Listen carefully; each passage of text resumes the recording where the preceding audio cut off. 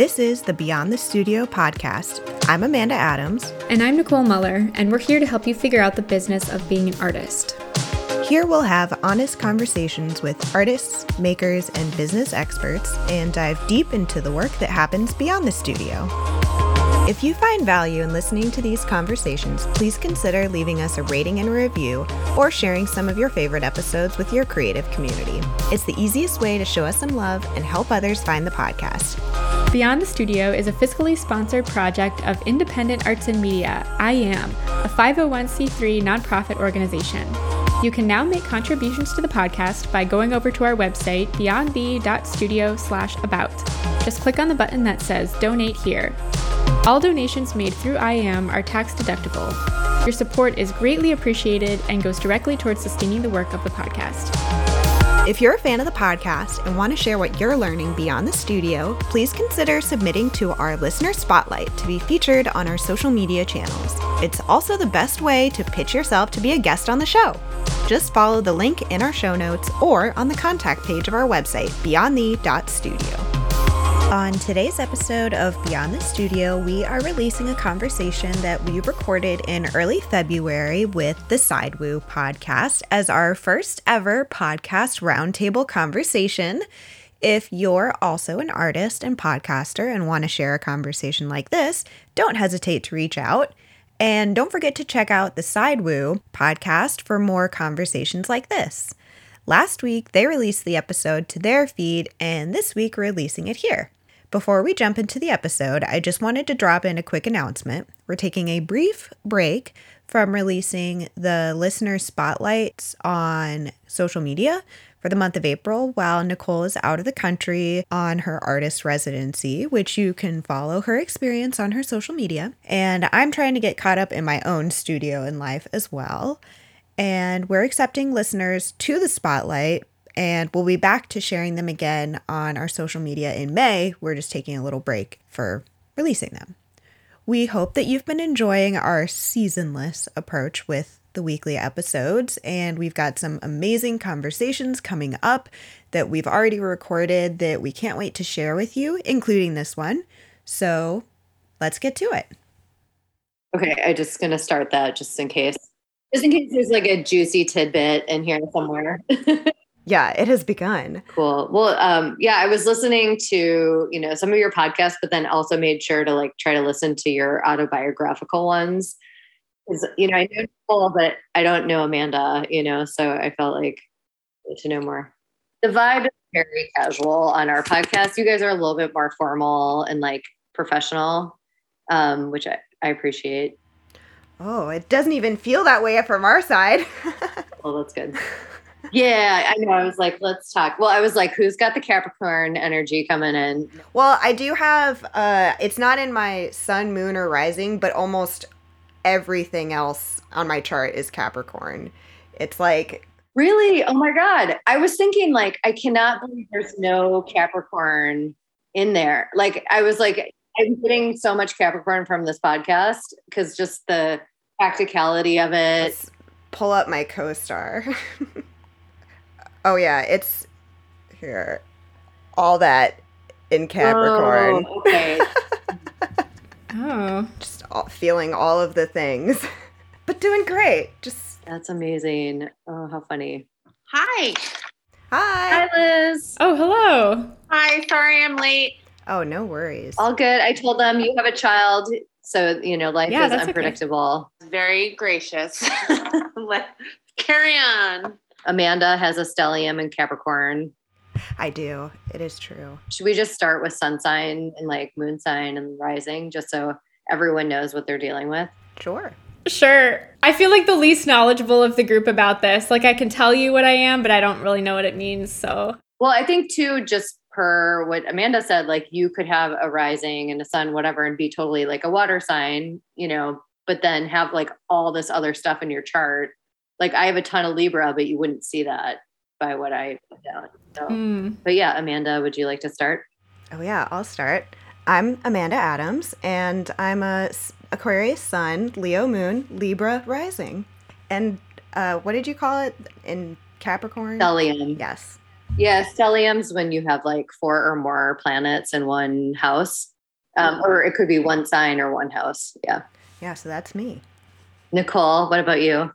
Yeah, hi, I'm Nicole Muller. I'm a Libra sun, Sagittarius moon, and Aries rising. Cool. Well, I'm Sarah Thibault, and I am a Scorpio sun, Scorpio rising, and Capricorn moon. Really? Yeah. I Wait, did which part? not know that. Oh my Which part? God.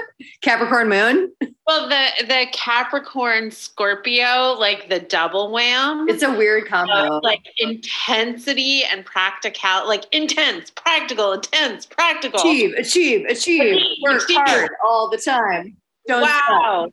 But it's like you have so much dedicated to the unscience of the unseen that's also very not Capricorn. And so anyway, carry on. Oh no, well, it's your turn. What are you? Okay, so I have this I'm sorry to make this longer. I have this problem that nobody knows what time I was born. Oh no. And every few years I call my mom to try to figure it out, and it's always like 9, 10, 11, 12. So it's a little unclear. So I feel like I've rejected some. We know I am a Libra. I am a Libra. And then I Dolphin Libra. Oh, okay. Fellow Libra. And then I have Scorpio and Cancer. So yeah, a little like big heart with an edge. Awesome. Nice. I love it. I now realize how spoiled I was with my, I had a cross stitch hanging above my bed growing up that had my birth date and time. And so I was like, I will always know that I was born at 11:18 p.m. Oh, wow. That's cool. And recently then, because you're Aquarius. Oh yeah. Actually, my birthday is in a couple days. So I'll be 32 on Tuesday. Coming up. Exciting. Happy birthday. Oh, thank you. Like the Jesus age, right? Where you're reckoning with yourself. Oh God. Ooh. We'll Sorry. see what happens. Not in a bad way. No, I'm ready. I mean, I feel like it's been a reckoning of self, but what hasn't been? Right. I feel like since this is our first podcast roundtable discussion, and we were just saying we've never really done anything like this before, so it's kind of a fun way to mix up the conversations. But I wonder, should we kick it off by talking a little bit about our relationship to one another and what motivated our starting our respective podcasts? Yeah, I think that's a great idea. I was actually going to say, how do we want to handle that? Yeah, why don't you guys go first? I think that sounds awesome. Sure. Yeah. Well, Amanda and I met in art school. So we both attended the Maryland Institute College of Art in Baltimore, where Amanda still lives. And I'm now out on the West Coast in San Francisco. But we were roommates briefly while we were in school and then when we graduated. And so I think, some of the ideas that seeded what would later become the podcast started when we were living together in those first couple of years post art school, I think, and just trying to figure out, our new work lives. And I had graduated with a degree in painting. Amanda was photo. And, we were just trying to figure out what we were going to do. And so it was really great to have, that foundation of friendship where we could just exchange ideas and concerns and thoughts and what we were learning with each other when we were initially roommates. But we started Beyond the Studio podcast in 2017 when I had just moved out to the Bay Area. And Amanda kind of pitched the idea to me, so maybe she can tell more of this story. But it was really a way for us to keep collaborating. And yeah, I'll let you tell the rest of the story, Amanda. It all started with rejection. I basically was trying to get a job. And I was like, I'm definitely going to get this job. I'm almost certain of it. And then I found out that I didn't get the job. And I was like, well, I need some shift. I was so ready for a change. I need to create some kind of change. And Nicole and I had always been talking about what we were learning in our work and lives as roommates. And I was kind of like, maybe we could do some kind of a podcast. And I don't want to do it by myself because it sounds terrifying and overwhelming. And I don't want to hear myself talk. Even when I edit, I'm like, oh God, the sound of my own voice. But I always loved the conversations Nicole and I had together. So I was like, maybe we can record them and maybe we can ask artists who have figured out problems we don't know the answers to. We can ask them how they figured it out. And it kind of rolled from there. And this year, we've been doing it off and on for a few years, kind of doing a seasonal approach. And this year we decided to try to commit and release episodes all year, every week. So we'll see how that goes. It feels ambitious, but we're also really excited to kind of let the podcast take a bigger role in our lives. It definitely is still a labor of love. It's not like paying our bills, but it's paying its bills most of the time. So, oh, that's great. Yeah, and I think at the heart of it, we wanted to be able to have conversations with other artists about their career paths specifically, like how they were building their lives and sort of everything outside of and, you know, beyond the creative process or beyond the studio. So it definitely has an emphasis on, you know, how artists are making a living, how they're kind of putting the pieces together. And I think it's expanded over time, especially, you know, in the last couple of years with the pandemic, just what that encompasses. And, you know, the boundary between our work and personal lives is so blurred, especially as creatives. But that was really the motivation for it, I think, is wanting to really understand how artists were making a living. And, you know, just personally, like I had just moved out to San Francisco and trying to figure out how to make it work as an artist. And Amanda also runs a business full-time in Baltimore called Close Call Studio. And so I think we both were just, you know, interested in learning from other artists so that we could apply that to our own lives. Honestly, it was really from a position of wanting to learn and, you know, wanting to know how other artists were making it work. But Sarah, I think you may have been I'm trying to remember how we met initially, but you were running this really great lecture series called The Painting Salon at the time. And I had attended a couple of those when first moving out here and just trying to get to know other artists. And I think that's how we got connected with each other. I think so too. And then I remember seeing you at this house in the Mission where there was an art show. And I don't know if you were invited, I forgot about that. Or if you were in the show too. Were you also in that show?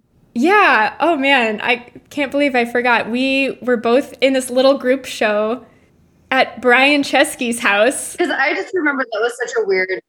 Yeah, it was these two women. Carrie.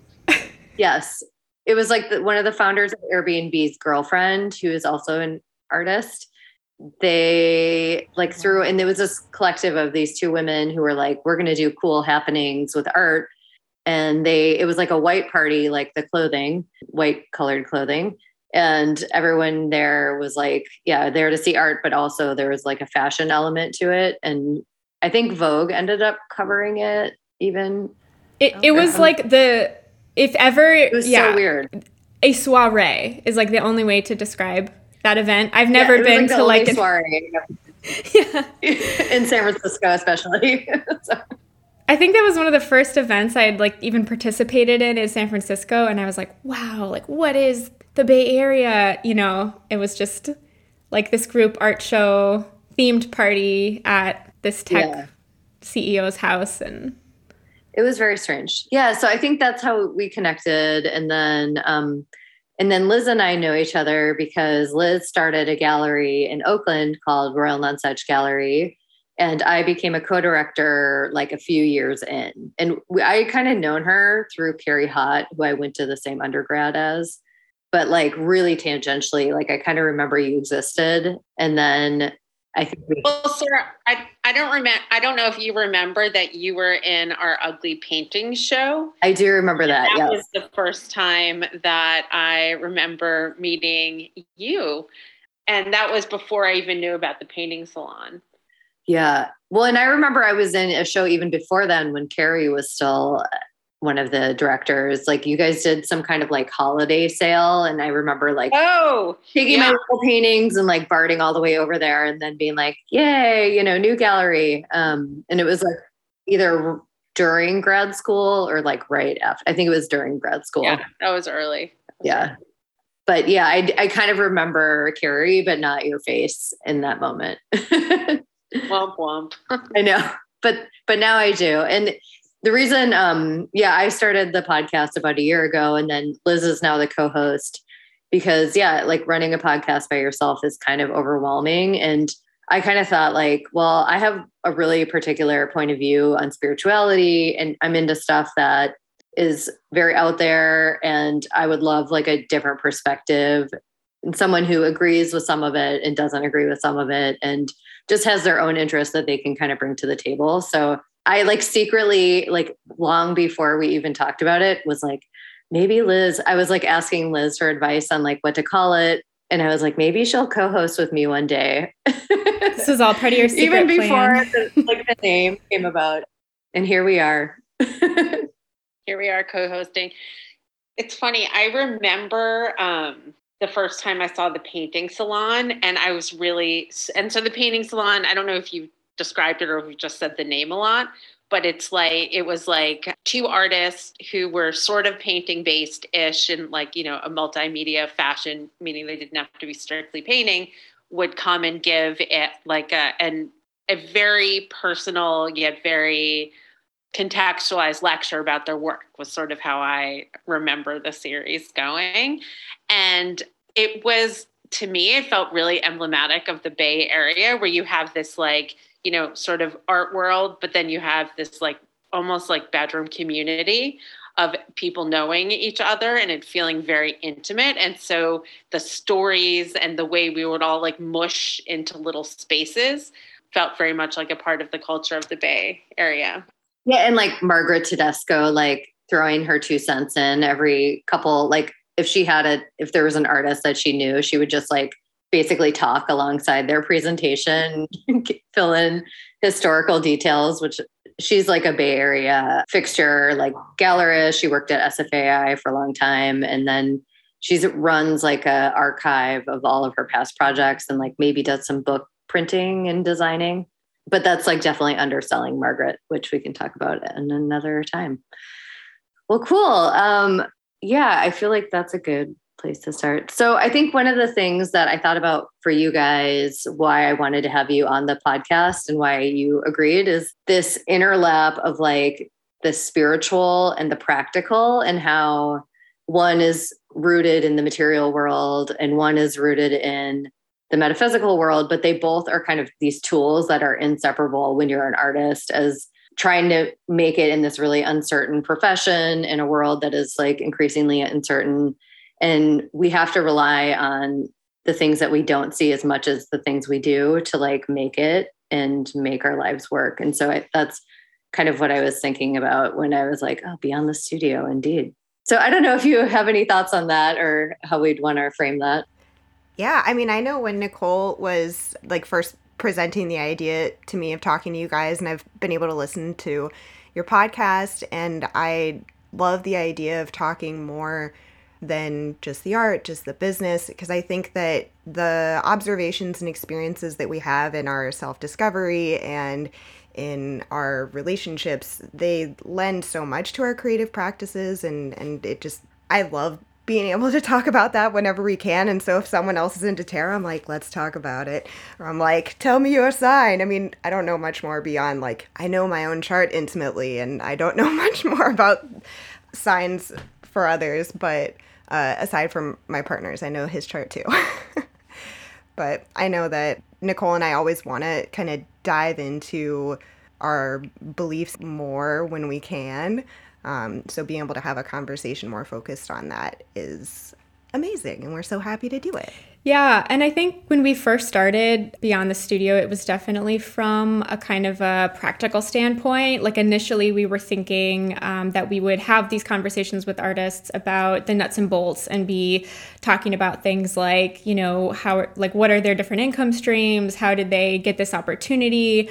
So we were thinking like it was, and I think, some of the conversations definitely stay in that territory. But, the more artists that we talk to, and especially as time has gone on, I think that has just, those conversations have broadened, and we, I think, have realized how interconnected all of these different aspects of our work and lives are. And so we have been able to have conversations with artists about, yes, like how are they practically taking steps to further their career, or like how are they, developing relationships or some strategy, but it's also, I think, had a lot to do with just the emotional side of that. And, how do you, within a career like the arts that is so self-defined, I think a theme that kind of comes up a lot in conversations is just that idea of self-awareness and kind of knowing your own strengths, weaknesses, limitations, like what you do and don't like to do, and how do you kind of roll all of that into a lifestyle or a career that works for you. Because obviously, I mean, there is no formula or no one way to be an artist. And so every artist's career looks really different. And that was also a belief or something we wanted to highlight on the podcast. But I think, it really has so much to do with just our own individual personalities. Well, and I think along that line of like, everyone's got to have money coming from somewhere. And so if you're not like somehow being, making it work as just with your art, like what are the choices that you make outside of that align with your values or not? And then how does that kind of play into how you see your work and even the choices you make for your work too? I know that right now I'm talking to a couple of friends who are like right on the precipice of like, do I make the leap into the void and just go for it? I work freelance, meaning these friends, and like I work freelance, but I see bigger opportunities like if I had more time, but then to let go of that income stream for what? And, not knowing whether to trust that, I think is like such a huge thing. And like, which shows do you take around that time? Because that's going to be really significant in terms of like where you make your money from your art. And so just how do artists make choices? Like what inner voice is it that we're listening to, or are we listening to an external voice? Like how are you making that? So that's something that sits with me a lot because I've relied on tarot more recently, but I think even with tarot, you're listening to something deeper because you can read a tarot card a lot of different ways, So I don't know if you guys have any thoughts on that, like what has guided you in making choices that have been kind of like mixing up your life and scary, but then you felt like, oh, well, it's going to be fine or not. Or not.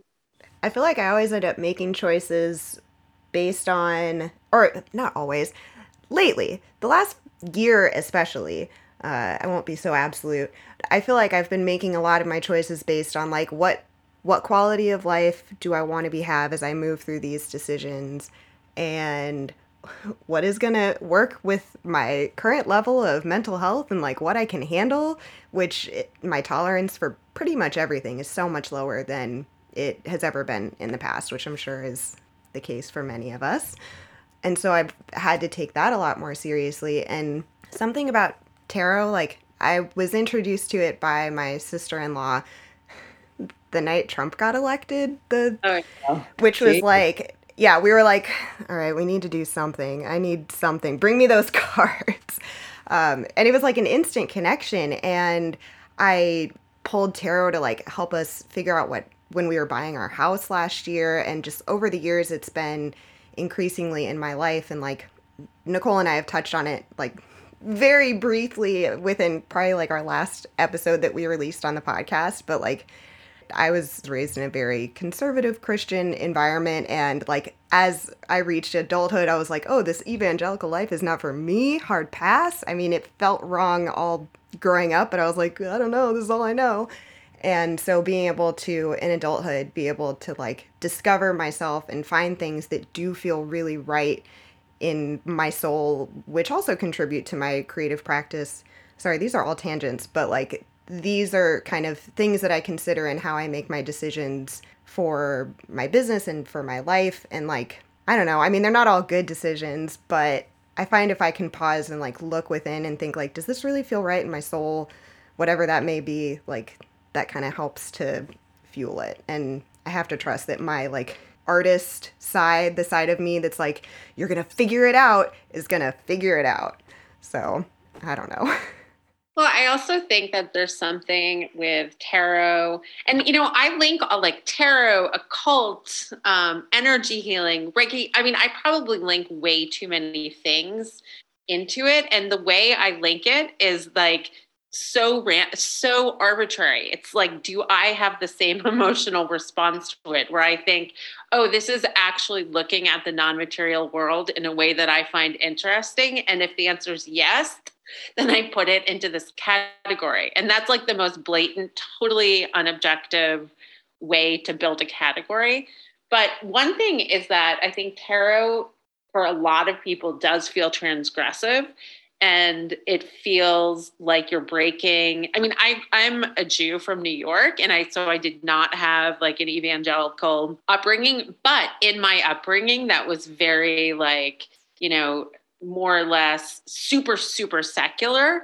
It was like, don't waste your time with that stupid stuff. It wasn't like that stuff will taint you, or that is a entryway to a world that is dangerous in any way, which I know is, I think, more of the Christianity bent on it. Oh yeah, but it was evil. I was told it was a tool of the devil and it was going to ruin my soul. And I was like, that sounds fun.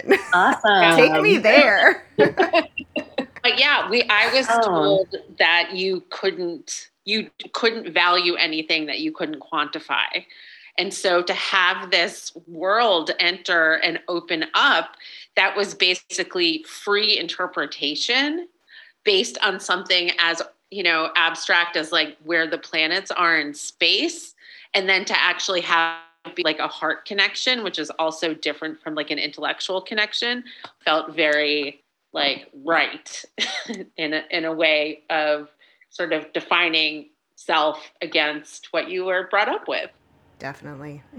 Yeah, I mean, just on that note, like when I first started looking at tarot, like I feel like I'm the gateway for my family who is not super religious. We're like friendly Christian, Christmas tree, go to mass occasionally on a holiday. My dad grew up really Catholic and then kind of just didn't participate after he left the house. So it's not like, again, similar with Liz, it's not like they're opposed, and my parents even like astrology, but it just wasn't around. And like, I think it was just too scary because it was like kind of the other. And so to bring it in, everyone like totally loves it and everyone's super supportive and is like getting readings for Christmas and stuff. But I'm just like, well, why isn't this around? I don't know. I guess it just there was no access point before this, because I think maybe even like our parents' generation, it was just really weird. Like if that wasn't your thing, it was so weird. Whereas now we're kind of going through this phase where it's totally mainstream and like more friendly because of all the decks are different colors. And, I don't know. There's something to that. Like it's been goopified. So now it's okay. Goopified. So Amanda or Nicole, who said they grew up with their chart on above their bed? That's very not evangelical, actually. No. Yeah. Oh no, it was. It probably had a Bible verse also cross-stitched onto it. It just had my like birth date, location, time. Oh, okay.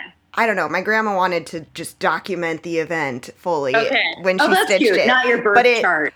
No. I didn't even know. She had her birth chart on there, and I was like, damn, girl, that's awesome. No, I don't even think I knew I was an Aquarius until I became an adult, and I was like, what does being born on February 8th mean? And then I was like, wait, that's right, though. And then I just kept digging in from there. And every once in a while, I'll, do like a full deep dive into the chart and like try to understand it all. And I don't generally, but I just, look for confirmation of what makes sense to me. But yeah, wasn't raised with it as an option, but I really wish I had been. But who knows if it would have been cool to me if it had been an option based on my personality. Probably not. Yeah, I don't know if it's fair to include all of these things in the same category, but I feel like Amanda's been my gateway to a lot of this as well, like whether tarot or astrology, like horoscopes. She was also the one to introduce me to the Enneagram. And so I feel like I'm still like learning. I have an interest, but not enough to say like I wish I could explain more. But they all seem like ways of just further understanding ourself. And I think like you were saying, Sarah, it's you're sort of interpreting it all through your own lens. So there's this open-endedness to it. And I was just thinking about what you were saying earlier about how are you making choices, whether with external or internal influences. And I mean, I feel like that is always like, that's the heart of, of everything, like trying to make these decisions as an artist about what's right for yourself, for your life. And so I kind of look at all of these things as like these guideposts, and even like conversations we would have with other artists. It's like you're sort of, absorbing everything, but then you have to put it through your own filter to figure out what might be applicable, or, would this work for me? So I feel like all of these like external influences or learnings, you're kind of putting through your own filter. And for me, I feel like it's always this process of just trying to further trust my own intuition. And I think, I don't know, maybe this is like a Libra characteristic, but I feel like I tend to be at times indecisive, or like to look at things from a lot of different perspectives, and, have a hard time like committing to decisions. And so I feel like that's like literally like the trademark Libra, the textbook definition. I mean, it's definitely true for me. And so I feel like a lot of, whether they're just decisions, related to career or work, or even within my own creative practice, I feel like, my painting is really process oriented, and it's just this whole exercise in trying to kind of trust your intuition and instincts without second guessing, and, create this safe space for yourself where you're able to, you're like thinking without thinking, and, or like, entering into this flow state, or whatever you want to call it. I feel like a lot of artists are seeking after that. And so I think painting kind of helps me, is that centering practice. But I think I'm just always trying to take that into other areas of my life, and sort of like, trust like whatever that inner instinct or intuition is. Once you've kind of like digested all of these external things, you're just trying to quiet all of those voices and figure out what, feels like the next best or next right step for you. Yeah. And on that note, like, something we were kind of noted in our document, kind of thinking about those voices that you're trying to override, like the self-doubt that creeps in and kind of interrupts our ability to interpret our own best next step. I don't know. Kind of curious, like what that looks like for you guys. And have you been able to identify what that voice is and what that voice does? Or like, what has the process been like in terms of learning that? Yeah, I feel like throughout the last couple of years, at least for me, I've gotten a lot better at recognizing when something is rooted in anxiety or fear, because a lot of those feelings were so heightened throughout the pandemic and throughout, everything that was happening in the world. And so I think like something I'm always trying to battle against is, doing things or allowing myself to dwell too much in this place of fear, whether it's like the fear of not knowing what's going to happen next, or like not knowing, how I'm going to be able to support myself through my work, or the fear of, if I say yes to this thing, will it lead me, down the right path? Just all these things, I think, those are like the noise that you're talking about, like all these questions that kind of swirl and cloud your judgment. And so I think trying to like cultivate this attitude or like spirit of, I don't know, I feel like the voice that's telling you what to do is sort of optimistic or like positive by nature. It's like there's like this internal dialogue. It's like, what's the worst thing that could happen? Is maybe like the impulse, but then also like, what's the best thing that could happen? Like, what are you striving for or working towards? And I don't know, that those are like and like, do you take, because I think this is where the physical world and the metaphysical world like intersect. Like, do you take physical steps, or like what are kind of the actions that are paired with this like attempt to try to change your like thought patterns? Because I know for me, and I'm not really good about this right now because I'm so busy, but like just going to the studio, mapping off the time that I'm going to be there, even if I don't feel like it, kind of like going to the gym or something, where you're like, I have this time on this day and this is when I go. And even if I don't want to, I'm going to just be there. And then usually by the time you get there, you're like, oh, this is great. Like, I'm here, I'm doing it. But stuff like that, where you don't have to feel like it's a good thing, and that's where the doubt is. It's like just doing it anyway. And I feel like at that point you kind of override. And then if you feel horrible by the time you get to the studio, like you can leave if it's really that bad, but it usually isn't. So Like bailing on a workout because it's the worst thing that's ever happened to you. Very rare. Very rare. Like there's been occasional times where I've gotten off that Peloton or whatever, but like, no. Not much. I have a question. Has anybody ever had the experience of like really like you turn in, you're trying to find your inner wisdom, what you're supposed to do, where you're supposed to go. You really ask yourself like deep questions about purpose. You do it. And then in retrospect, you absolutely just made unequivocally the wrong choice. Like there, in no practical sense, did it lead you towards any, which of course that is like, well, then that's the right choice because the wrong choice. But you kind of know what I'm saying, like where you have absolutely had conviction on like a spiritual level that you were in the right path. And then it's just a big fat bomb. I feel like that happens to me often when I check my inbox and I'm like, this amazing opportunity has come. It is mine. I feel it in my bones. It belongs to me. And then I'll get like a follow-up email the next day and they're like, actually, we decided to go in a completely different direction, disregard all of our contacts. And I'm like, but it was right. Like never talk to us again. Yeah, I'm like, you reached out to me though. What just happened? But I feel like I get my expectations and hopes up like really hard on things that I think are going to happen. And then I'm like, okay, was the lesson to adjust my expectations? Is that what I was supposed to get out of this whole endeavor? Yeah, that's interesting. I feel like hurrying, like if I'm like making a decision and I think like, oh, I don't know if I should do that.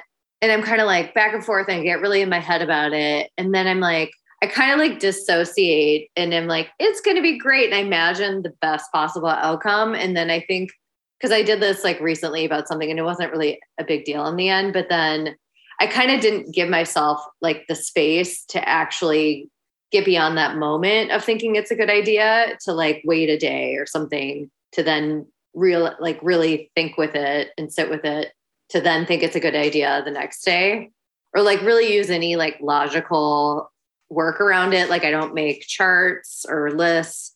I think maybe that would help. I don't know. But I feel like if I just jump into something, usually it's like not a good idea. Do you have an example, Liz? I feel like that was coming from it was a really specific question. I mean, I feel like I have done a lot of searching, having certainty, and then like leapt into something that absolutely backfired. I mean, the examples that are coming up are, so when I used to teach at the San Francisco Art Institute, there were a lot of opportunities to be like exploited, basically, where you could be asked to give labor in all of these different situations. So like, hey, do you want to interview like graduate students who want to, or prospective graduate students who want to go there? And do you want to like help repair the entire gallery after an exit, or, just different ways to get involved. And I really, for a large part of my life, and I think becoming a parent has changed this, really conflated like putting my energy into a world that I was interested in as all equivalent. So like if I participated by giving my labor away at SFAI to like talk to prospective graduate students, if I had really been asked about it at the time, I would have been like, this is amazing. I'm part of the community. Like I'm building relationships with the next like level or the next group of students who might come in. And then I'm talking to other like faculty about meeting and all that kind of stuff. And although maybe that is true-ish, there's also this way in which I felt like I, in retrospect, lost the thread of what it means to protect your time and labor and like your assets, basically. And so like, how do you just not jump into things and spread so much that you fizzled out like a big bright star? So that's one. And it's not like I live with regret about any of that. I don't, but it's a lesson I've learned so hardcore that like everything I do in my life now is basically the polar opposite. Fair enough.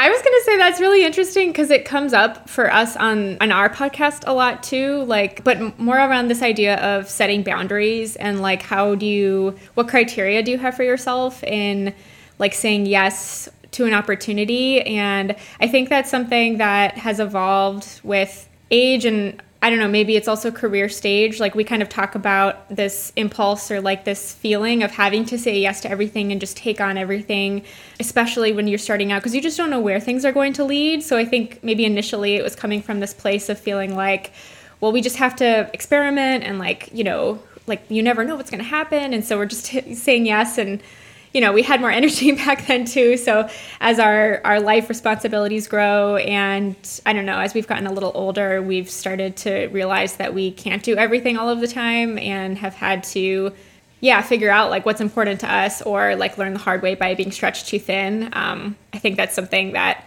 Amanda and I talk about this all the time. We just like struggle with chronically. I feel like I'm, hopefully recovering, but like still fall into the workaholic mindset a lot of the time, and just, stretching myself too thin. And so I think trying to figure out, like what are all of these opportunities created equal? Like what is really important to you, or like what's actually, possible for my capacity at this point in time. And I don't know, I just relate to what you're saying. And I feel like it's something we've also talked about with a lot of other artists. Like, how are they deciding what to say yes or no to? I mean, it also sounds a lot like dating. If anybody has ever dated somebody with pure conviction that it was like the right person, and then later the big reveal was it wasn't, Right. And you put like so much energy into it, and you're like, so much. Oh my God. Yeah. And that's where I think it becomes, borderline. It's like this like desperate act. Not maybe I'm thinking about my dating efforts, but like the idea that when you go after something with that energy of like maybe not valuing yourself to the level that you should. But although I would say like when you're younger and don't really know anyone or haven't really done anything yet, like doing everything is a good way to get to know people. And you could do that for like a year or something. And so I don't think that's bad, but I do think, you get to a certain stage and you're going to like burn out completely. But like just thinking about like that inner voice, I think if there's any fear around, if I don't do this, what is going to happen? And that's like your driving force for doing it. I think that's where like I run into problems. And I think that's kind of what I meant about like jumping into it without like giving myself that space to decide. Cause I think if you're acting out of fear, you're kind of only going to get fear in return. Like it's like the law of the universe. Like, the energy you put in is you're going to get out of it. And so, like as I've had more time and space, in part because of traveling alone, and then in part because of the pandemic, I feel like reevaluating my motives before taking something on has been a huge part about how I've been like trying to create a new, more sustainable life. Although I will say I totally work too much, and I don't know how people don't. Same. In San Francisco, it's just so hard, but or anywhere as an artist, but that's a different conversation. So that reminds me of two things. One is I feel like it is so hard whenever you talk about anything practical in art world and to understand who has family money and who doesn't. And like, all of these conversations people have, and how can you really get to the bottom line if you don't know who has family money and who doesn't? Like sort of end of story, or who's married to somebody. Or I love that. You're like, put on a badge already. Like just put it on your CV, put it out there so we all understand, and then we can just relax a little bit. And that is like, honestly, like on the, cable news where they have the stock market going down the bottom. That's always what I'm thinking whenever I'm talking to anybody about anything where it comes to like practical and time is like, and my parents are helping me support my child. Full transparency. But still, it's like, I feel like that's the Artist Podcast by Michael Shaw, I believe his name is. That's the premise of that entire podcast, is like talking about the oil underneath the hills or whatever. I haven't listened to it in a while, but I feel like that's his whole thing is like, how are people making it? And then this like secret world of like how people are actually making it. Because it's such a rarefied environment to be at the top level of the art world. And I do know like a couple people, like my friend Ivy in New York, who is not being supported by anyone, but she's like working like 70 plus hours in the studio and does have like one assistant, but it's like, that's not sustainable either. I don't know how she does it. And so you can be high functioning, but at some point, like either you're going to break or like you need this like invisible support to like make the art world accessible to you. I don't know. Yeah, I know it's important to us on Beyond the Studio to try to have conversations of like, how did you actually support your art business while you were building it? Yeah. Were you the one supporting the art business while you were building it? Did you need support building it? Like, what was involved in that? And trying to ask the like very, I don't know, just to get clear and honest. Like one of the things that we had talked about when we first started the podcast was like, as social media rises and becomes more popular and it changes the way that we view the world and ourselves and our actual friends and relationships, it totally, can I swear on your podcast? Oh, absolutely. Okay. It totally fucks with our perception. And I feel like that also happens a lot in the art world in various spheres and degrees, myriad ways all over the place, where we kind of present this almost like, and I say we as like collective we humans, creatures of this modern society and world, we paint this very like smoke and mirrors view of what our lives look like, where it's like, everything's beautiful, here's the curated version. And I'm not going to tell you about all the rejections that I got, or I'm not going to tell you about the fact that, like, my parents are paying for all this, or I'm not going to tell you about the fact that, I have multiple jobs supporting this business, and this is not the thing that's financially supporting me. And it's, like, it's hard to talk about, because I think we've been trained not to talk about it, but it's really not that hard to talk about. If you're like vulnerable to talk about. Yeah.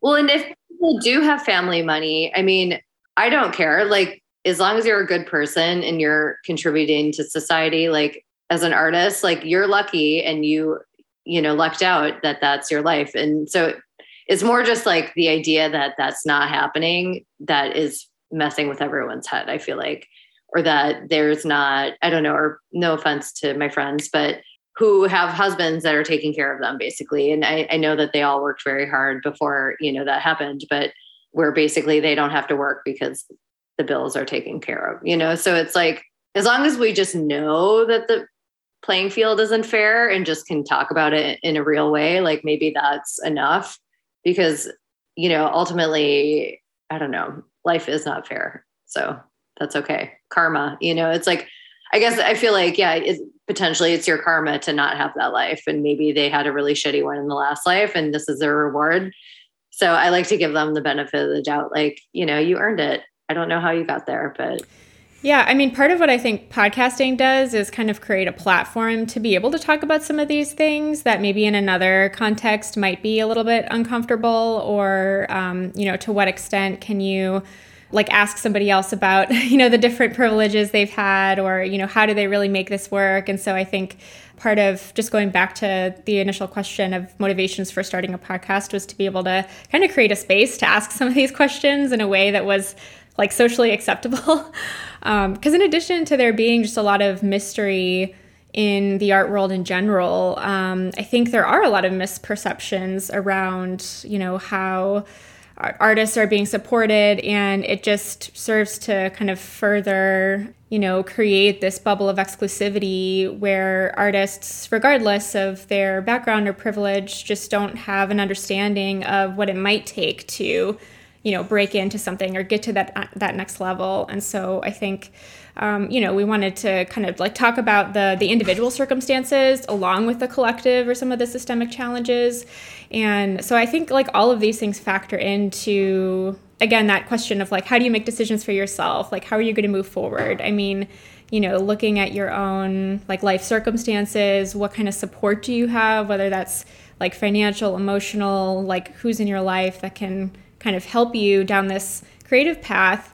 I mean, I think all of those are essential questions, and just being more open and talking about those things does actually, whether or not you feel like you're coming from a place of privilege, I think it does open a pathway for other artists, because the more transparent we are, the more examples we have, and the more pathways, just by being open about what the realities are, what it really looks like. And I think that in itself is really valuable for other artists to be able to hear and learn from. And then again, like make decisions based on what they feel is best for them. But like you said, just knowing. Yeah. And ultimately, if you're an artist, your patronage has to come from somewhere. Like people have to buy your paintings or your whatever, your sculpture. And you have to get support financially or it's not going to work. So whether it's, a relative or people who are buying your paintings, like in the end, like it comes down to that. And so I don't know. I think one thing I don't want to do is just like kind of say all money is like bad, or like having a lot of money is like a bad thing. I don't know that we're going down that path, but. Oh yeah. And there's no judgment on the circumstances in which anyone comes from. And like some people come from money, some people have to work really hard to find their money, some people have to work really hard to find some emotional support, some people have to work really hard to find community support. It's like we all come to this earth with our own set of whatever, and we figure out how to deal with it. And the hope is that we use what we have to, or maybe I'm projecting my values, but like to support our community and to leave this world better than we came into it. Or, if there's something we can leave on it, may it be good. Yes. Totally. And like whether we have means to do that with financial funds or not, it's like we find a way to use the resources we have regardless of what those resources look like. Absolutely. Like cultural capital is huge. Yeah. I mean, cultural capital, prestige capital, like all the stuff that like, especially the art world trades in that isn't always monetary. I think that like, it's a perfect freaking example of why it's so hard to talk about this, like straight up conflict of interest, man. Absolutely. So yeah, I think you're really right. That is why it's hard to talk about, because you don't want to offend the wrong people who are going to buy your paintings in 2 years or whatever, 5 years, 10 years. Oh yeah, the last thing you want to do is offend your clientele. Exactly.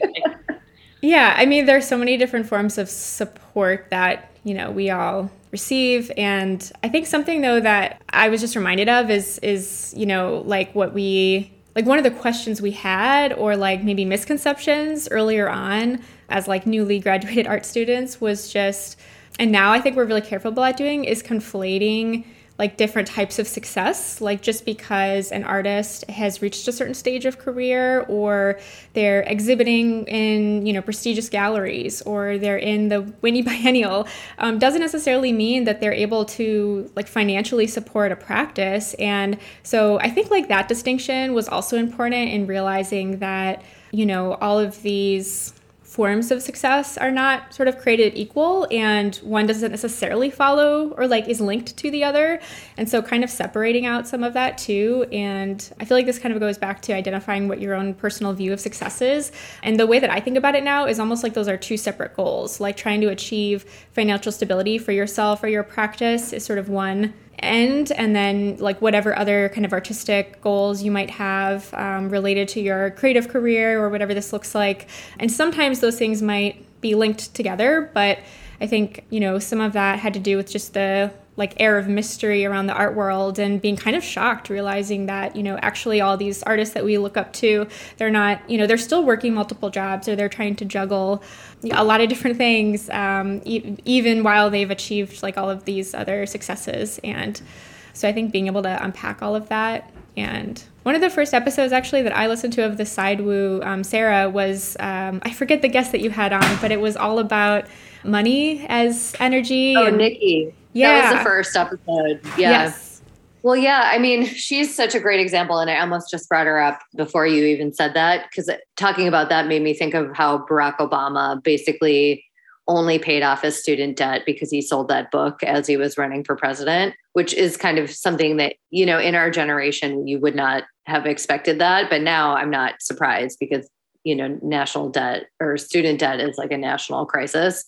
And that is Nikki's podcast that she was running called Matter of Life and Debt, all about student debt in America. Yeah, well, I don't know. This might be a kind of a change of subject now, but you just reminded me of something else. And I did want to ask you about something you had said earlier about the motivations behind doing something. And I don't know if this at all connects with Nikki's like philosophy around kind of the energy that she brings to money. But I'm wondering if you have felt like, because you had talked a little bit about your travels, Sarah, if that like motivation or intention that you're bringing to something do you feel like that's made a difference? Like, have you been able to see examples where, you know, the intention that you've brought to something has, you know, been really important to the outcome? Yeah. Yeah. You know, I do. I mean, it's hard because right now I have some credit card debt over from like the last like year or two that. Same. Yeah. I heard that episode where you guys talked about trying to pay off your debt. And so I think that's a thing when you're like freelance or you're trying to like get your business up and running, like it is really easy to accrue debt, especially if you live in the Bay Area or, you know, even part-time. And so I don't want to say that like, wow, I'm doing so great, but I do feel like this opportunity came up in this like magical, like the house sitting opportunity that I had. Like I left Mexico from the residency, was in San Francisco one day before moving here to stay for like 9 months where I like house sat. And that buffered me through the entire pandemic, like the pre-vaccination pandemic. And I just felt like it was because I was on the right path and like I was trusting my art. I was trusting, you know, I was running my own business at the time. And I don't know, I can't say more than things like that happen to me only when I'm like really trusting my gut and not going with the obvious choice of like getting the job at the, you know, accounting firm or becoming an executive assistant or whatever that would make me money in the short term. But like, I just don't think that things like that come up when you're not following your path. Like, I think it's like, that's all about struggle and earning things the hard way. And it doesn't have to be that way. Although right now it'd be nice to have that and pay off my debt. But yeah, so I guess that's one, like a more recent example was, you know, I'm working as a recruiter now, which I know, Nicole, you were doing some recruiting for CCA. Oh, for Micah, actually. This was back in Baltimore though. Oh, Micah. Yeah. Okay. Got it. Oh, awesome. Well, yeah. And so this is more like corporate recruiting. So it's kind of like a sales job. I don't know if it was like that for you. Elements of, yeah, more counseling, but there's definitely, you know, you're kind of repping your school. Got it. Okay. Yeah. This is like straight up, like you earn a commission when you place someone into a job. And so it's kind of like you can work as much or as little as you want. You just have to kind of make the money for the company. And so I've been there like 4 months and I've been working really hard, you know, like every day, like put in my hours or whatever and do all the things they tell me to do. And then finally, like a couple of days ago, it was like really pretty early in the morning still. And I was just like, I'm not getting any traction. I, you know, haven't heard back from anyone who's supposed to email me back and like nothing is happening. Normally by now, like I'd be getting emails or phone calls or whatever. And so I finally just was like, you know what? I don't think I'm going to keep pushing this. I have some errands to do. I have some art stuff I'm going to go do. And like I left and I went to the post office. And while I was in the post office, this hiring manager started like calling me like 3 times in a row.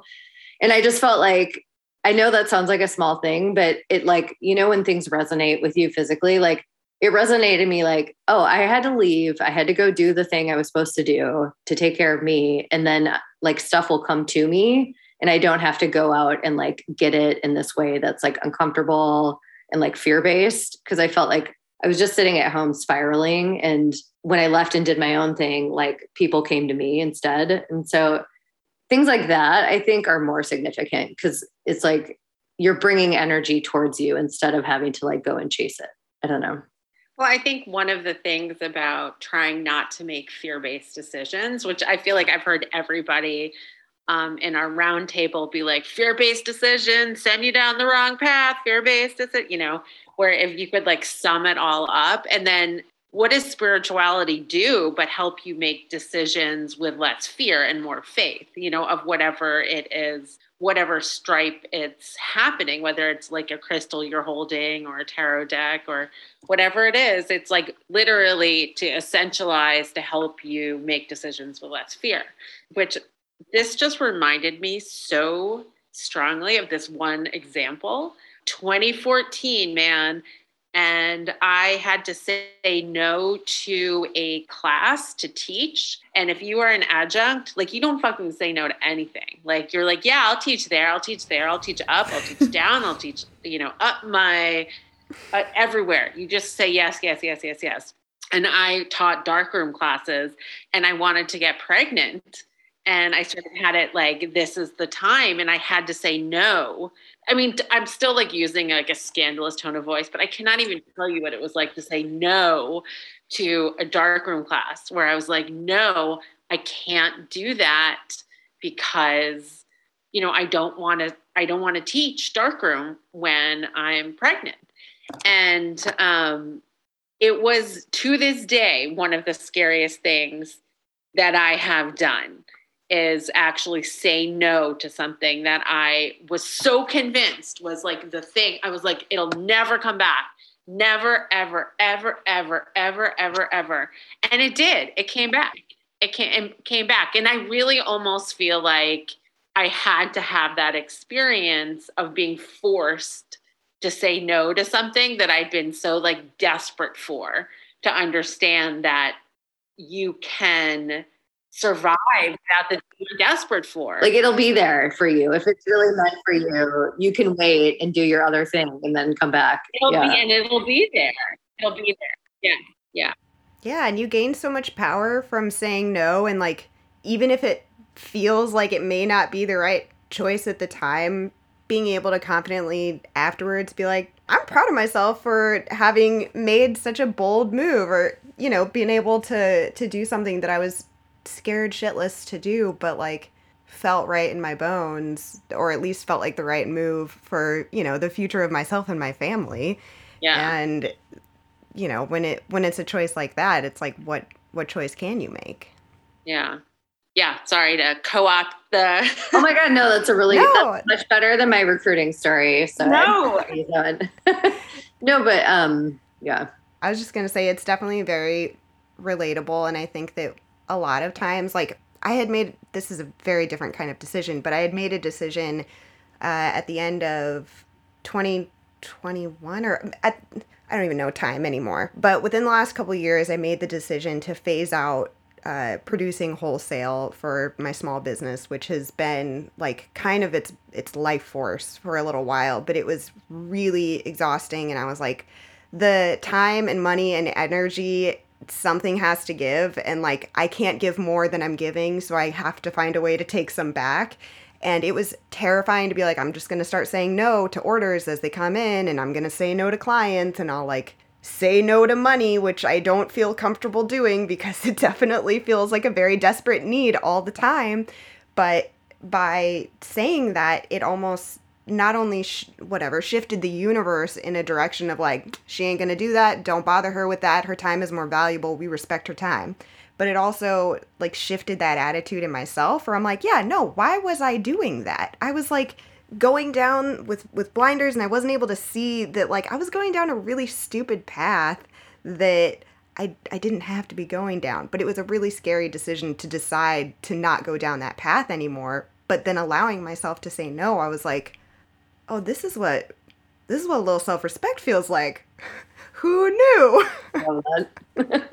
Well, and Nicole, like when you had first asked us about this question, like I had just listened to one of your podcasts where you were talking about something getting canceled on you, and then your goal was, to pay off your debt, and you had like a financial goal for the year. And even though something was canceled, something else came through like almost in the exact amount. Can you tell that story maybe really quick? Yeah, totally. I think, Liz, when you were just talking about trusting the timing of things, that resonated with me because I feel like that's such a big part of it too, is like almost like detaching yourself from the specifics of like, I need this thing to happen at this moment in time. And I don't know, just like those subtle power shifts can be really reassuring to feel like, you know, this is going to happen in its own time, or it's going to happen at the right time. And I just kind of need to like trust that is going to be true.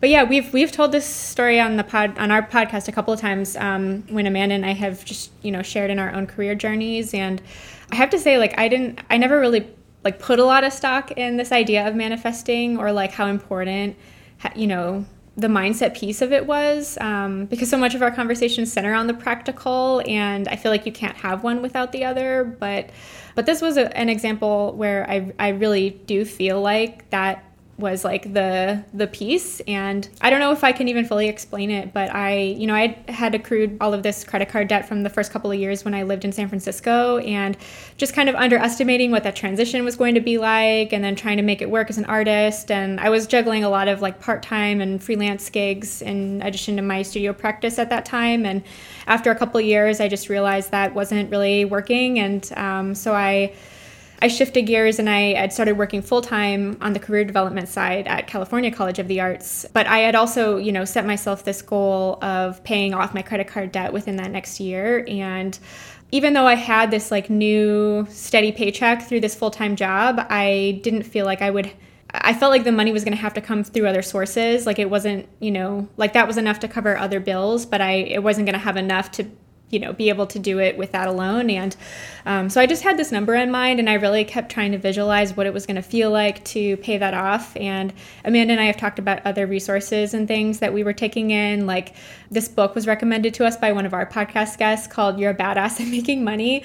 And so I was just like really trying to feed myself with all of these tools and like reminders that, you know, this is possible, and like really train myself to kind of think about what that reality was going to feel like.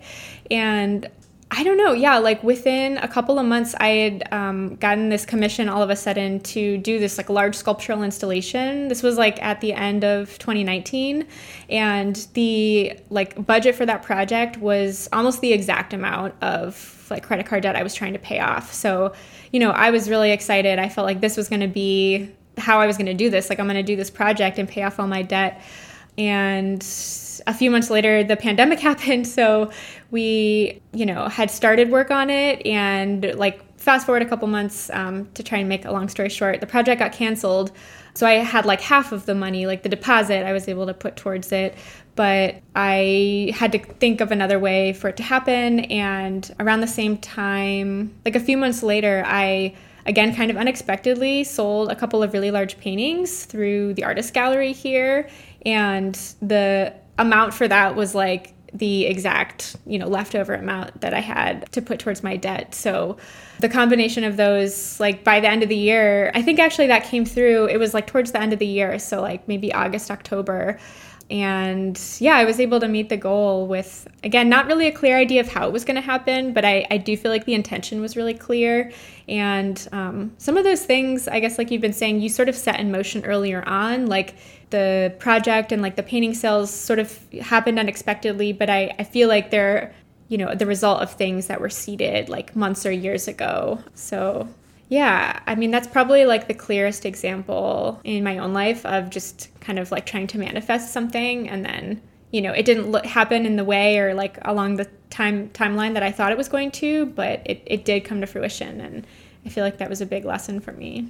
That's great. Yeah, I love that story. The one thing that kind of haunts me is the idea that when you're manifesting, it's as easy to manifest like $5 as it is like $100,000. Meaning like they're equal in the eyes of the universe that is like doing the producing of the manifestation thing. So I don't know. I just wanted to put that out there for food for thought. I always wonder, like, am I not thinking big enough? Am I not like, you know, if I'm asking for the, you know, $1,000 to pay off this credit card, like, why wouldn't I ask for, you know, 100,000 and a new house and a car and, you know, and then like, why wouldn't I manifest like more than I need for that one small thing instead of like focusing on the small thing? But I don't know if you guys have thoughts about that. I gotta manifest myself out of my credit card debt right now. Right? I mean, truly. Yeah. I'm like, okay, I feel like this conversation is leading me to do some mindset shifts so that I can work on this debt. I mean, oh, sorry, my cat sneezed. That's probably going to be in my audio. That was so cute. Oh my God, that was your cat. Hey, Sprout. Yeah, that was Brussels Sprout, the little tuxedo. She's Oh. off camera, but she's within microphone range. That was adorable.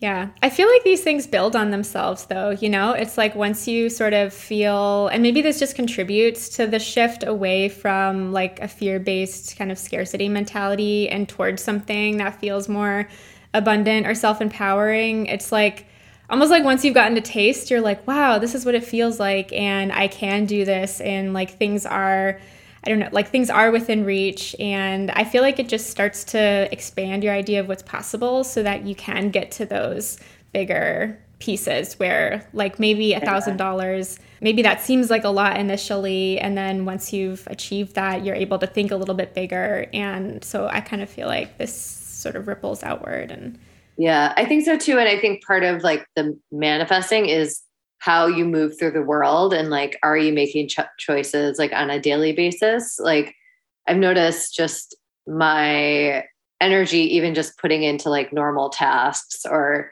you know, the time that you knock over the milk versus you catch yourself right before you hit the milk. Like what's that energy shift, you know, that you're maybe not hurrying or you're not like annoyed by something while you're doing something else. Like there's just this level of like presence that I think partly just being alone more because of the pandemic and I'm putting into my life in a way that I'm like catching these moments where you're like that little voice like talks to you. And then I'm like, oh, I gotta do that. Maybe I should do that today because I'm thinking about it. And normally I'd be like, oh, I'm too tired. I have too much going on and I wouldn't do it. But I feel like I'm catching those more and I'm kind of hoping that those are like the building blocks to like be more successful at manifesting things. Cause I feel like it does have to exist in the physical world, but like, it's kind of not fully clear to me yet, like how, you know, some of it is like magic basically. One of the things I think is hard about incorporating like any type of spirituality, however it's defined, and the art world is that to me, the art world is really so focused on like good and bad. Like there's so much evaluation all the time of everything, of everybody, of every conversation, of every, you know, and this like it's about the journey. Like nothing could be less true than like when you have like a gallery, a studio visit. I mean, Jesus, nobody cares about your journey. Like, and they like feign interest in your journey. Yeah. It's like, so your bio can be more interesting, I guess. Or like if they actually like your work to begin with, then they maybe want to hear about your journey and they can use that as a talking point to sell that painting. But or like once you're already famous, you know, you can have like a weird, fun journey. But I do think, like, for example, the spiritual based art. Like, let's say you get really into it and, you know, somebody takes like a spirituality and art class and they draw like mandalas for a month. And it's like the first time they've done art since they were a kid and they're like loving the mandalas. And then you bring it to somebody in the art world and you're like, look at my mandalas. And like everybody basically is like, oh, I'm just going to turn them into paper airplanes and throw them into a pond because that's not even art. You know, that's just you and your mandala. And this sounds very cynical, but I do feel like there has always been a divide because the very thing that brings you comfort in this life, which is, you know, fundamentally feeling like you can act without being judged, that you can make choices that unconditional love, unconditional, and you know, there's not much I found in the art world besides the actual act of making the art that fits that rubric. Anyway. It's basically like people who have felt unseen and unheard by their families and have like deep emotional trauma from that in any varying degrees, like go to a workplace that's going to inherently embody those characteristics And then the more successful you get, the more you're going to experience that until finally you break through. And then you're like the ivory tower, untouchable, who can't relate to their family. And it's more alienation and isolation. No, I'm kind of kidding. But and there you are alone on your tower, traumatized. You're basically just doomed to be traumatized by your colleagues and like everyone in the art world, if every step of the way, kind of. I wonder if it's, and I was talking to Nicole about this a little bit the other day, but like, I wonder if it's or this is like a not a very high thought for a non-high moment, which I'm not high right now, but it's like, do we not know what it looks like or understands what it looks like to be an artist, to feel art, because we're so focused on the like what we think it should look like and how we can monetize it, and like the artist gets to escape and like melt into the spirituality of the creative process, but so much of the art world is the business of the art, and it comes with so much toxicity that it's like, how can you have a spirituality in how you run your business, if that makes sense? Yeah. And like, maybe that's the question we were asking all along, but yeah. Oh, that's a good point. Well, it's so interesting to me that there is this sort of like resistance or lack of acknowledgement around there being any kind of spiritual aspect to it, because I feel like if you were deciding to be an artist, there is like something inherently, I mean, maybe it's a language gap, like we're not using the same language to talk about it, but it's like you're engaging in acts of faith every day. You're trusting that like the work that you're putting in, you're creating something that you haven't seen before.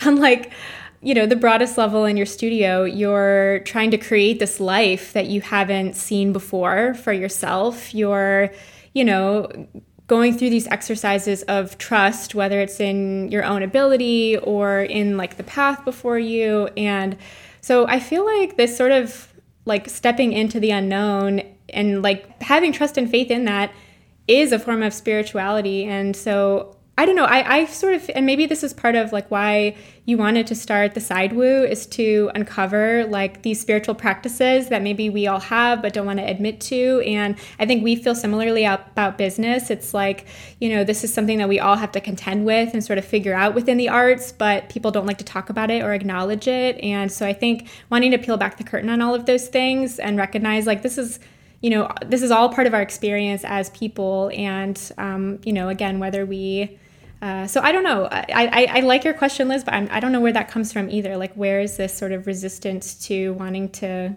I don't know. I think it's inherently not cool. Like spirituality is like earnest and vulnerable and not exclusive. And that's like everything that doesn't totally work in capitalism. I think so. I wonder if it's just the model is just so not compatible with capitalism that unless someone's like really spiritually evolved themselves, they wouldn't necessarily go into a business that's like, very built on exclusivity and judgment and not conditional love and, fads and coolness. They just inherently wouldn't be drawn to that community. And so maybe it's just the people who are in it. And then everyone else feels like they have to fall in line, because if you want to be a player in that game, you have to play that game. But maybe I know that there are artists like, social practice artists who are more about community building and abundance. And I think I just saw the Gruff Williams movie that he shot about some Bay Area artists called We Were Here, or Tell Them We Were Here. And he kind of paints a picture that the Bay Area is home to people who are kind of more like socialist in nature and really about community building and not about jumping on this like bandwagon towards like capitalist commercial success or stardom, even if they do end up getting successful. Like, for example, Alicia McCarthy, like she had a show at BAM PFA and they talked to Aspara and she's like, she didn't even cash the check that we gave her for that. And then she, had this huge mural downtown and paid all of the artists that helped her the same amount that she was getting. And so this totally like equal playing field. And so I think that could be possible, but it's like that's not the model that the kind of like Basel art world is dealing with. So it's like, how would you, other than having a microcosm like we have here with that specific artist community, like how would you make that scale up? You know, how does that scale up? Because a lot of people would lose money. Like the people who invest in art, like its stock, would probably lose money. And then some artists would lose money at first, but then I think we would all be able to support each other more in the long run because it would be more sustainable. But to do that, talk about like leap of faith, like that would be a huge shift. I don't know that could happen. I don't know. I would imagine it would probably have to involve some serious dismantling of the existing systems, but I don't know. I mean, I definitely personally lean more towards like the socialist vein. So I'm like, yeah, let them lose money. That's fine. Like the poor need the money. They're losing it. Let them have it. Let's go.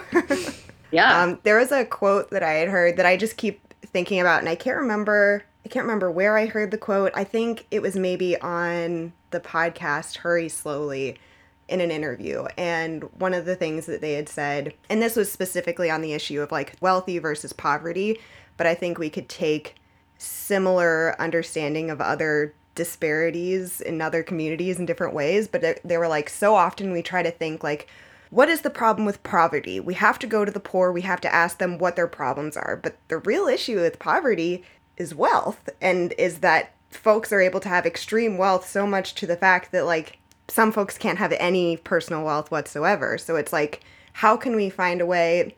The answer might involve people losing money, and maybe that's something we have to accept. And, you know, of course, that's something that I'm going to pitch and be like, let them lose the money. Let's go. Yeah. But, you know, adding to the like discomfort of financial conversations, maybe the problem of people with wealth having the power to make the decision is part of why we have these inequities. Yeah. Or why. Yeah. I mean, I think that's so important. The idea of like, let somebody lose money, let them lose money, where, you know, money isn't always the North Star. But I also think like, you know, give the mandala, give the bad art a platform too, would be so important. You know, if I could like, you know, take some of the money and the money game and the elitism out, I'd also like to take some of the good art out and just have like the glory of the not good art, you know, which obviously would need to have another name because nobody wants to be branded like you're here because you're not good. But I don't know. I self-brand as just fine art. And I'm like, fine. Good enough art. I just Wait, is that your brand name? No, it's Close Call Studio, but oh, that's cute. Explained just fine art. Just fine. I love that. Yeah. I don't know. I don't have much more about that other than I would love to throw out kind of the standards of that, like everything being judged by the end goal and the end, your final finished piece. Like, what about the lifespan of the artist? Like, what about the lifespan of making things? What about the, you know, it absolutely not being about how, you know, where it fits into the historical context of art making in that medium, you know, whatever. Maybe if that could be taken away and we could have it only be part of the conversation as opposed to the entire conversation, I think that would leave a lot more room for spirituality in the art world, basically.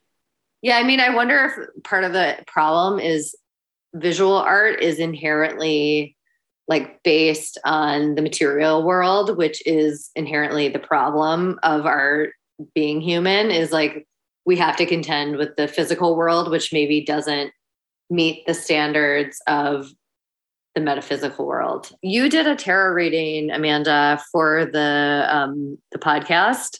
Oh yeah, I pulled some cards and I like didn't read the emails, so I didn't even realize that you were planning on doing one. So I was not trying to be like, I've got the tarot now. Yeah, you totally did a power grab. I'm sorry, it was not the plan at all. I was literally like journaling the other day and I was like, oh, I'm really excited for this call. Like I listened to the episode the other day. Maybe I'll pull some cards and like it'll help me come up with some questions or something to think about. And I just pulled 3 cards with the idea of like, what do we need to know about this conversation? Like, here, let me scroll back to what I wrote. So what if we did like a pre and post convo tarot? Okay, yeah. Maybe I'll do the post convo and then you tell. Oh, yeah. I love it. Yeah, so I asked, what do we need to know going into this conversation? And I pulled the 7 of Cups in reverse. And for me, I interpreted that as like, we're making choices that are in alignment with our values. Can confirm. I pulled a card with the question, what can we ask or maybe even expect of each other? And I got King of Wands, which I interpreted as leading with intention and powerful opportunity. Again, can confirm. Feeling all of this energy from our conversation. And creative leadership, I would say, I would add to that. Yes. Oh, yeah, for sure. And I asked, what do we need to ask or maybe communicate or understand about ourselves? And I got the Queen of Wands in reverse, which I interpreted as like self-respect, confidence, and kind of a deep knowing of self, which definitely was something that we talked about in our conversation. So that was my pre-call tarot pull. No, that's super great. And I actually was looking at the Queen of Wands reversed when I thought about the self-doubt topic, because I feel like, yeah, that's the thing that keeps me from making art and being like the confident Leo energy, you know, that is my North Node that I'm supposed to embody. It's all about self-doubt and just whatever that voice is. So I love that. Cool. Well, what should I do for a post tarot? Should I pull a card for each of us? Oh, sure. That sounds fun. Like energy to hold, like going forward based on, yeah. Okay. All right, Nicole, I'm gonna do you. Oh, okay. Well, you got 2. So, cause it came out twice. Page of Pentacles, which is very you. And I'm still so surprised that you don't have Capricorn in you. Okay. So Queen of Pentacles is all about this woman knows where her money is and like where her resources are. And you're like kind of tracking everything with like an eagle eye. And very much like in charge of her material world. And then the Page of Pentacles is more about like studying and like learning about money. At least this is the way that I read it. So I wonder if like this is you, but you maybe can continue to like invest energy in learning how to like make your money work for you. It's funny because it like even just does that. I know. I like how even visually they're connected. That's so interesting. Yeah, the cards. I feel like that is very descriptive of where I feel like I'm at in this moment of time. It's sort of like a transitional period for me, and I've been thinking a lot about these things. So that tracks. That's cool. Okay, Amanda, are you ready? I'm ready. I consent. Oh, okay. So you got 3 of Cups, which is like celebration with ABBA. Because this deck is Morgan Greer deck, so it's a very 70s. Love it. Oh my God, I love it. You also got Strength. Oh, I'll take it. Which, yeah, I feel like talking about self-doubt and like just like facing down the demons to get what you need to get done. Maybe this is like celebrate your network. I mean, do you have something coming up? Well, Nicole and I have something coming up. I mean, my like personal art business has been going kind of slow. I kind of follow a retail schedule, so usually the holiday season is really stressful, busy, chaotic, and then I have kind of a slow slump in the beginning of the year. So I'm trying to think like, okay, what can my next collection be? I need to make some stuff so I can make some money. But Nicole and I are trying to make some moves with the podcast, and we have some like speaking opportunities coming up. Oh, cool. Okay. Are you going to be partnering with a third person? Well, podcast. Well, maybe. Some collaborative events or series. Yeah.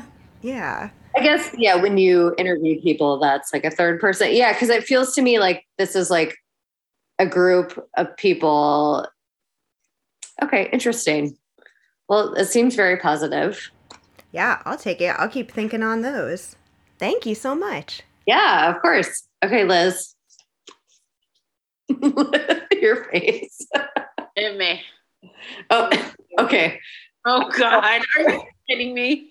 Is it like a big swords festival? You got like the worst card. Oh, no. Okay. Show me. Ten of Swords. God. Oh my God. What does that mean? The one that you pulled last time. Do you remember that? Yeah. So are you just exhausted though? That's probably part of what it is. Are you giving me the nicest interpretation of that? No, card? that is what this card is. Like you're exhausted. I'm fucking exhausted. Yeah. And is someone being mean to you? Did I get that too? You got like the Sith Lord. So you got the 10 of Swords, the 5 of Swords, which in this deck is like loosely based on like the Sith Lord who fights with Darth Vader. Like it's kind of like that old guy. I don't remember what his name is. Senator Palpatine? I'm not a Star Wars, but Sarah, it's the 10 of Swords and the 5 of Swords. Is that yes? And then you got King of Cups, which is kind of about being like emotionally overwhelmed a little bit. So, I mean, good Lord. So, dating, managing my son's type 1 diabetes, which is a whole big thing, which I'm in a little bit of an existential place around what it really means to manage. Are you feeling like pretty mad about it? This is like a real segue, but yeah. Recently I've gotten this card when the person's like actually ready to like lash out and be like kind of mean. So it could be that's your energy instead of it happening to you. Yeah, I'm feeling a little aggressive about that. Okay. I could imagine. Oh my God, 5 of Swords is so intense too. They're both pretty intense, but I think it's because you're tired and you're like overwhelmed. So I would say just because your card was so intense, maybe let me pull what your strategy should be just so you can get on out of there. But I always pull the most intense cards, like not even like death. Okay. It's cool because of, Ace of Swords, like new fresh mentality. Okay. That's good. That's all you got to do is just have a new mentality about it. Yay. So easy. Womp womp. Okay. Well, now that we've figured out how to fix it all. Exactly. I feel like we're done. You're probably fine now, right? I'm fine. Okay, I'm going to pull them up. That's amazing. God damn it. Well, we are here to support you through all of this. Oh, okay. I got 8 of Wands, which is like having all your balls in the air, like kind of just throwing things at the wind and seeing what lands, which is very much my life. Like I'm kind of transitioning out of my apartment and like waiting on a couple of potential yeses or nos to like determine where I'm going to live and what my next like 6 months are going to be like. So that very much sounds right. But well, we know who the winner was today. This isn't a parting thought, but I don't know if this will mean anything to you, Sarah, but I did find out my Saturn, Uranus, and Neptune are in Capricorn. I knew it. Oh my God. Because your podcast like smacks of Capricorn vibes. And I'm like, yeah, like I could feel it coming. And I'm like, as a Capricorn moon, I can smell that. So you just taught me something about myself. I didn't even know. I love it. I did not know that we were exuding such heavy Cap energy. It's just your inherent like professionalism, and you're just like so reasonable. Even when you were talking about just some of the hard stuff of the pandemic, and like I just felt like, man, these guys have like they've got it together. Even though you're saying you don't, like you still really do within that. Maybe so. We just don't record when I cry. That's all. Totally. That's the big difference. Fair enough. Yeah. Oh, just that. I feel like this conversation has been really insightful, and I'm so glad that we did this. It's been really fun to, I don't know, get like new perspective on each of our, like, even though we have conversations like this sometimes on our own podcast, I feel like we never get to go this deep, and it's just been a different dynamic, and it's been really fun to get to know both of you on this level, and also just get to cover all of these different topics about, how all of these things intersect. And I was just trying to come in without expectation and see where things, see where it went. And I really felt like we could have kept talking for hours more. So yeah, we should I don't know, do this again. I'm excited for this conversation. I would love that. Same. I agree. There's something about the panel energy that I found really kind of comforting versus just a straight up interview. I felt like we were sharing like, you know, our experiences as women creators that in a way that I think maybe you don't always get when you're like a host, like talking to someone.